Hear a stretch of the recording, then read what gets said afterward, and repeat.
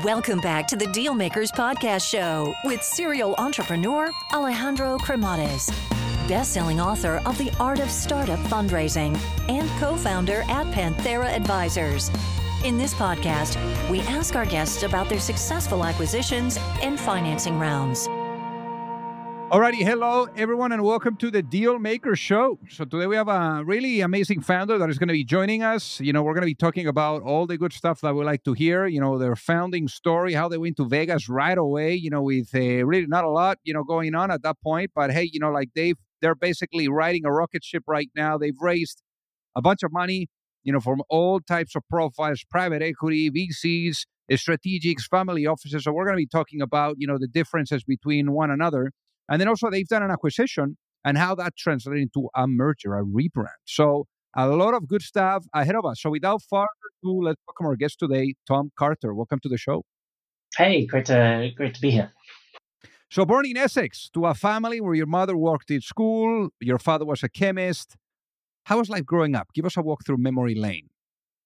Yeah, life was good growing up. I think I had what I would describe as a relatively normal childhood and upbringing. I think both my parents worked very hard, and I think myself and my sister, kind of took that ethic of hard work from them into what we do. Sort of like hard work, independence, applying that to school mostly, but also kind of like creatively outside of school and knowing that you need to like learn beyond what you get in the classroom.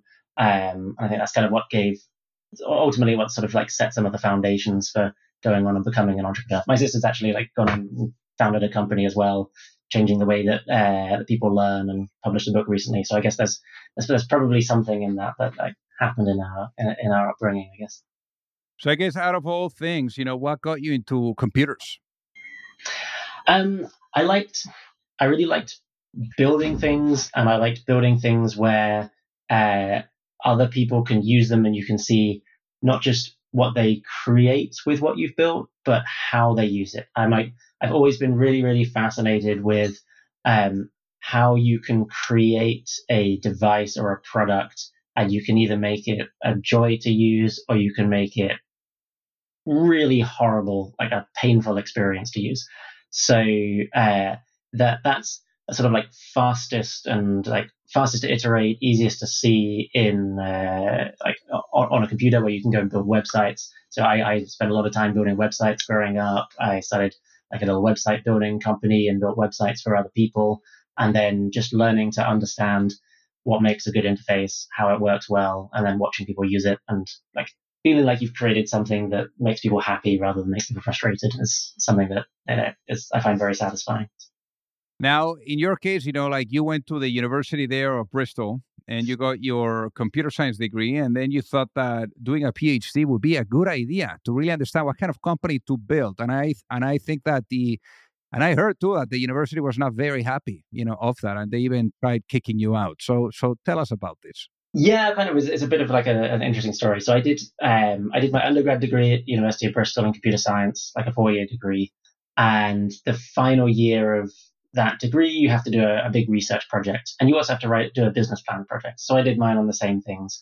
I'd seen, I wanted to do stuff like we were saying about human computer interface.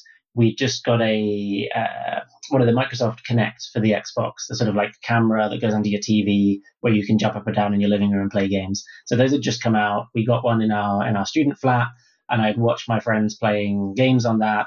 And it was great when you were jumping up and down and sort of like dodging things on screen. But as soon as you came to like a menu screen and there were just like 2 buttons on the screen, people really struggled to like press those buttons and know where to put their hands, because there's no tactile feedback. Final year of my degree, I had to do a research project. So that was kind of the project I took on. It's like, how can you bring back the sense of touch to these kind of experiences? Really low friction. People aren't going to want to put things on their hands. How can we do that in a way that makes that kind of technology easy? So I connected with a professor there at the university to be my sort of supervisor. Started work on that as my project, building what became our haptics technology, and then I would have loved to have turned it into a company at the end of my degree, but the reality was it didn't actually work. You couldn't feel anything. I kind of ended up using the technology to push the ball around on a screen. I made a game of Pong where the paddles were virtual, the ball was real, and you could kind of like play Pong on a computer screen. So that's kind of fun, but it didn't actually work. But I was convinced that it would. So what I did, I actually had a job going and becoming a software developer. I didn't turn up to that. Instead, I enrolled to do a PhD to develop the technology further. And the intention in my head was that I'm going to use the PhD to get the tech to a point where it's ready to spin out a company and start that. And yeah, I think after like 2 years of the PhD, it was at a point where the tech was ready. There was enough interest from customers, from like the media, from like journalists, that I was like, okay, now's the time. We've got to get out of the university. Got to start the company now. So that's kind of what led to spinning the company out about 10 years ago. Ultimately, then I kind of just put my PhD on pause for a year, tried to pause it again. That's the point where it wasn't the university, but like somebody at the university started trying to be like, okay, you can't pause anymore. You've got to either finish your PhD thesis, or we'll have to kick you out of the university and you have to leave. And I don't like being kicked out. So I wrote my PhD thesis in 18 days, I think, which is a terrible idea. And if anybody's actually doing a PhD, don't do that. It does not lead to the best thesis you'll ever see. But for me, it was kind of like prove that I could do it, get the PhD done in weekends while running the company at the same time. So yeah.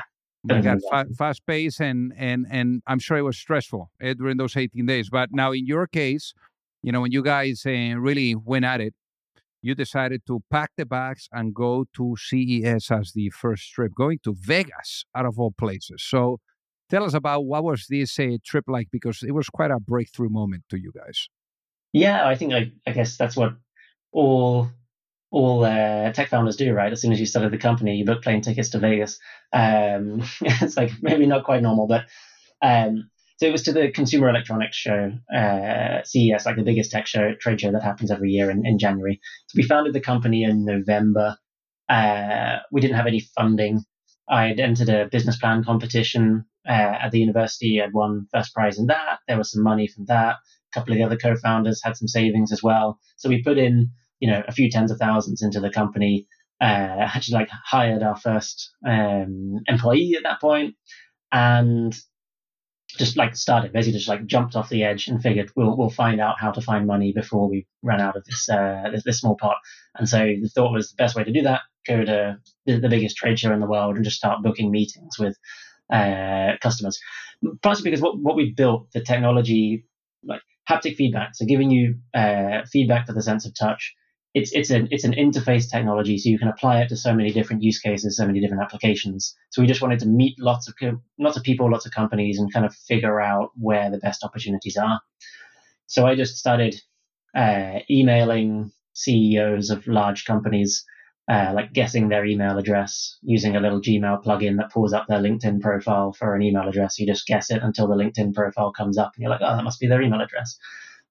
Booked a whole load of meetings. We had like Palmer Luckey turned up, having just won Best of Show for the Oculus, which was breaking out. Loads of big companies, like almost everybody, I think all but one led to a meeting. And we had an investor join us and participate in some of the meetings. And it was typical like startup approach to a trade show. We were not officially at CES. We didn't have badges. We set up in a hotel near the show, got people to come to us. I think the demo worked for the first time 45 minutes before the first meeting, all of that kind of stuff. But the meetings all went really, really well. Sort of the number one comment out of all of them was, hey, can I have one of those? I want one of those devices to take back into my lab with me. And that kind of led to the investor who was with us saying, okay, this is cool. I'm convinced that there's demand here, and that led to our first investment check. So super cool show. The one other thing that everybody said also, at this point in time, the technology created like an audible sound, like a buzzing noise. And pretty much everybody was like, I want one, which they couldn't have because that was the only one in the world. We actually we made 3, we broke 2 of them working till like 4 a.m. getting ready for the show. So we had 1, and 2, they said, can you get rid of the audible noise? And then kind of like a wild moment, the show finished the day after before our flight. Myself and the other co-founder, we just sat in the hotel room for an entire day and had like microwave porridge for breakfast, lunch, and dinner, and just worked on how do we solve this one problem, figured it out by the end of the day. And that's kind of like one of the main technical breakthroughs we've had in the company, I think. So I guess for the people that are listening to really get it, what ended up being the business model of the company? Yeah, so business model of the company, we're B2B. So we license our technologies, haptic and hand tracking, to companies to integrate into their products. We take a license fee for that license, and then a per unit royalty as they go and ship products. So talk to us about the product. What is the product itself? So we have two products. One is our haptic technology that I was talking about there. So this uses ultrasound, so sound that's too high frequency for you to hear, from a collection of small speakers, projects that through the air and focuses the sound waves onto your hand. And then that creates a force that's strong enough to just push on the surface of your skin. And we use that to create a vibration. So basically, we can use sound that you can't hear to vibrate the surface of the skin on the hand, and we can change how that feels to create a palette of different sensations. So if you press a button, you can feel a click. If you reach out and grab an object, you can feel that you've touched it. Or you can do things that don't exist in the real world, like firing lightning bolts out of your fingers and all sorts of crazy fun stuff. So it takes whatever is virtual and makes it physical for you so you can feel it. The other technology is the other half of that equation. It's hand tracking. It uses a camera to see your hands and give you real-time 3D models of your hands. So it's a sort of a full machine learning application that in real time, no perceivable latency, gives you millimeter accuracy, all of the bone and joint positions in your hands, so that whatever you do with your physical hands are perfectly represented in the virtual world. And the goal with all of this is to move us beyond interacting by touching a device in one place for something to change on a screen in another location, or using like a touch screen where there's like a whole 3D world on one side of the glass and you're kind of like on the outside tapping on the window, to like remove those barriers and get us as humans directly hands-on with virtual content and interacting in a more natural way, like we do with all the other physical stuff in our day-to-day lives. Now, you were talking about it before, how you guys kickstarted things with investors, at the conference. How much capital have you guys raised to date for the people listening to get it? We've raised about 125 million British pounds. So, okay. Yeah. So whatever the conversion is, maybe like 140 to 160 million, something like that. Yeah, something like that in dollars. Okay. Yeah. Now, what has been the journey of raising all that money? So first check came from our first investor IP group after CES. So that was a convertible note to get us up and running, gave us runway to get to ready to close our seed round. So we closed our seed round basically a year after starting the company. At that point, we had an evaluation kit, we had paying customers. So it sort of really got us in a good position for that seed round. That seed round was just IP group. Series A round, we brought on some more sort of like larger investors in the UK. A firm called Woodford joined us for our A round. B round was where we really started venturing out into the virtual reality world and expanded into XR, which was like when we started really like a very nascent thing. I said Oculus had just brought out the Rift. It was just starting. That was the point where we had our plan and our strategy. There we brought on a number of family offices. We had the Dolby family invested in us in our Series B round. Sort of like a partner in Japan as well, great like sort of technology partner called Corns out there. And then more recently, C and D rounds. C round we had Mayfair Equity Partners, who are a private equity firm. So again, like a different type of investor came into us at the C round. And then that D round was led by Tencent, who are obviously like a strategic company coming in there. So yeah, we've kind of had like a pretty big mix of pretty much everything other than angels pretty much through the life of the company.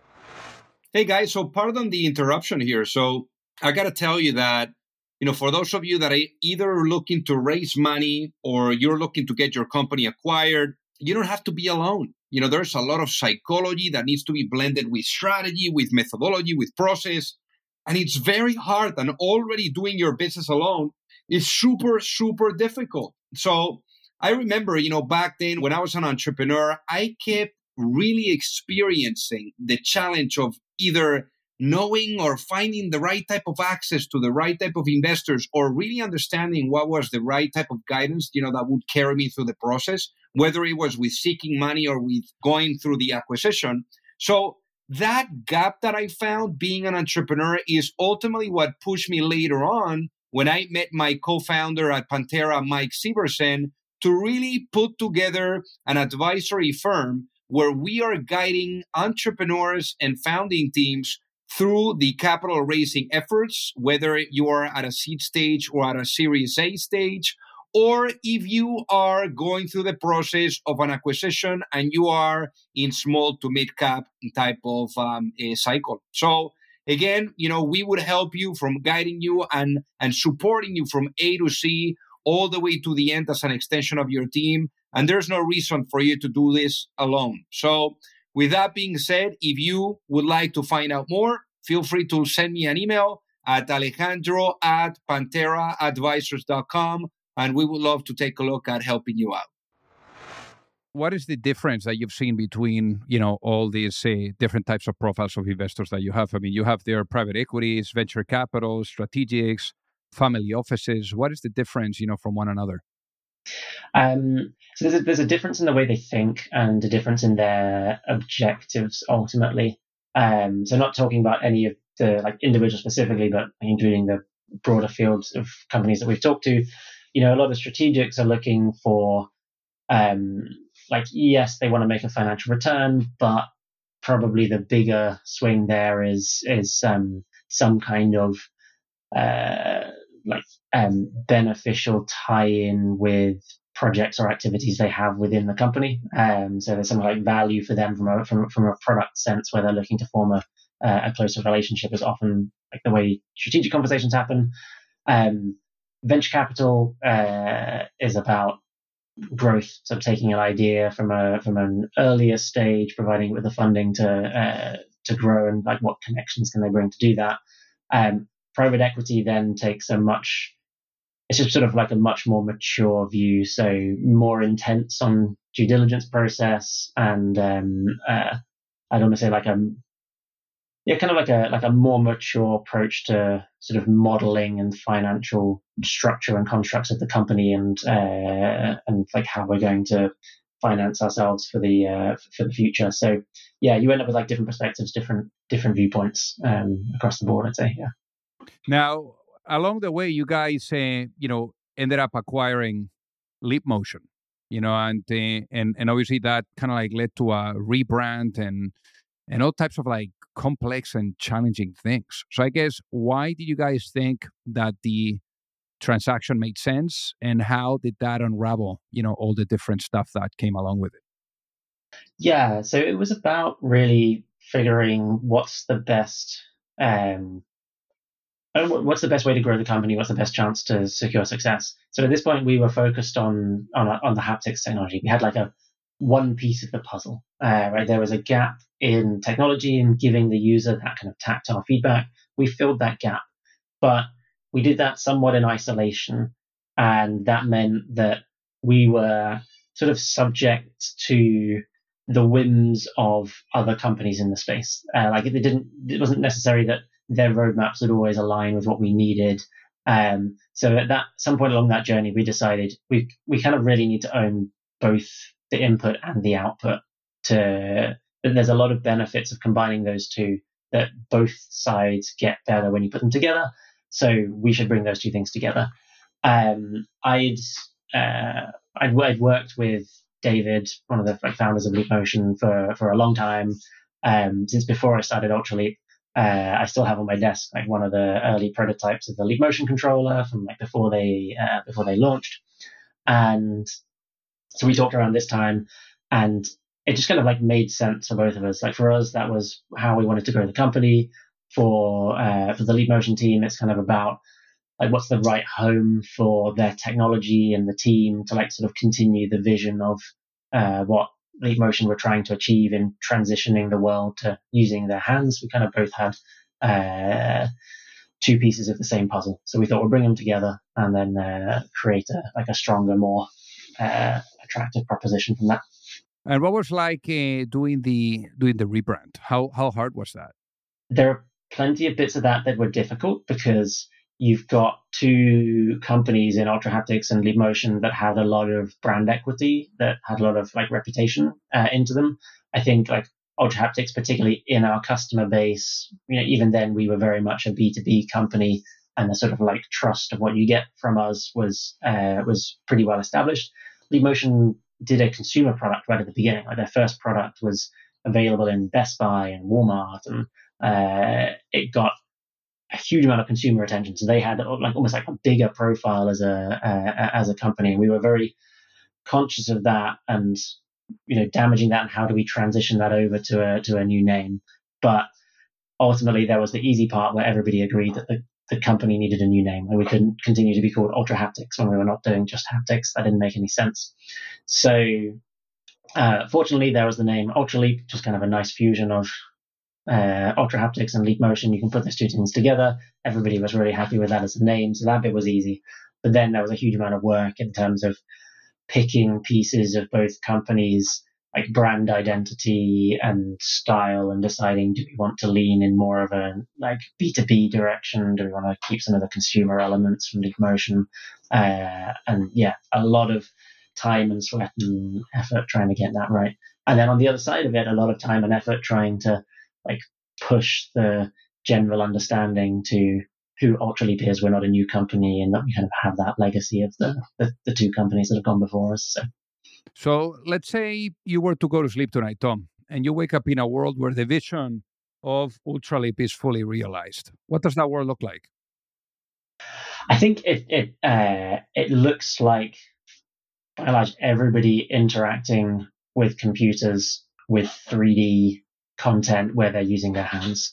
So you would approach virtual stuff in the same way that you'd approach physical stuff. I mean, ultimately, I'm a big believer in the sort of the ultimate destination of the XR space of augmented reality, where that's going to get to, and how the same as in the movies. You used to be able to go and watch a film and see like a clear and obvious difference between what is real and what is computer graphics. Nowadays, you kind of can't tell the difference between them. That's going to be the same in XR in the future, right? You're going to be sitting here, and on your desk in front of you, there'll be 10 objects, 5 of them real, 5 of them virtual. You won't be able to tell the difference, and you're going to use your hands for that. That's kind of the sort of like headline vision. It makes it easier for you to interact, and it also increases the ability for the computer or the device that you're using to understand you and your intent, right? When we're talking, we do a lot of like gesticulating with our hands. There's a lot of body language involved, and the more that the computer can kind of infer that data to add context to what you're saying, whether that's in the sort of like talking to AI assistants or otherwise, that's going to help. So yeah, I guess interaction is easier. It's more like the physical world, and the sort of devices understand your intent better. So now let's say I was to put you into a time machine, and I bring you back in time. I bring you back in time to maybe that moment where you were still doing your PhD and figuring out, a company that you would build of your own. And let's say you had the opportunity of sitting down that younger self, that younger Tom, and being able to give to that younger Tom one piece of advice before launching a business. What would that be, and why, given what you know now? Yeah, great question. I think the advice I'd give my younger self would be to work with a coach earlier. I work with a third party who can help explore my mind, my head, and help me solve problems. I fundamentally really like to solve problems. I think it's true with a lot of, particularly computer scientists and entrepreneurs. Ultimately, we're problem solvers. So if we see a challenge, the default reaction is to go like crunch that problem on my own and try and figure it out and fix it, and get a lot of satisfaction from coming up with a solution. And that's particularly true in a company where you can be mindful of that and work hard to make sure you're delegating to the right people. But as you're growing a startup, there's so many things that come up that don't have a designated owner, that don't sort of fit in one of the roles of somebody else. And so my natural reaction is anything that doesn't fit, I'll take to myself.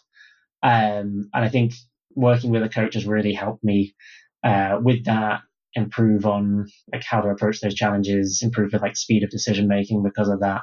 And yeah, that's definitely something I wish I'd started earlier. Is there a point where you wish you would have had that?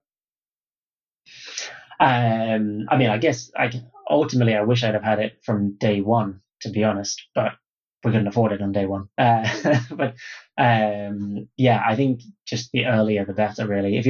If you're in a leadership position and you're running a company and you're responsible for other people's investment and you're responsible for other people's employment, then that easily justifies the cost of paying a good coach to help you make better decisions and help you increase the speed of decision making. I love it. So Tom, for the people that are listening that would love to reach out and say hi, what is the best way for them to do so? Best way is probably LinkedIn these days. So if you just search for Tom Carter Ultraleap, I will hopefully pop up, and then connect or shoot me a message, and I'd love to chat. Amazing. Well, hey Tom, thank you so much for being on the Dealmaker Show. It has been an honor to have you with us today. Thanks so much, Alejandro. Amazing to be here.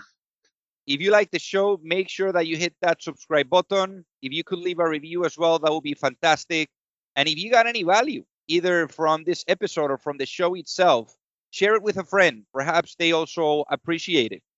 So also remember that if you need any help, whether it is with your fundraising efforts or with selling your business, you can reach me at alejandro@pantheraadvisors.com. You've reached the end of another episode of the Dealmakers podcast. For free resources and materials, head over to alejandrocremades.com. Thank you for listening, and see you at the next episode.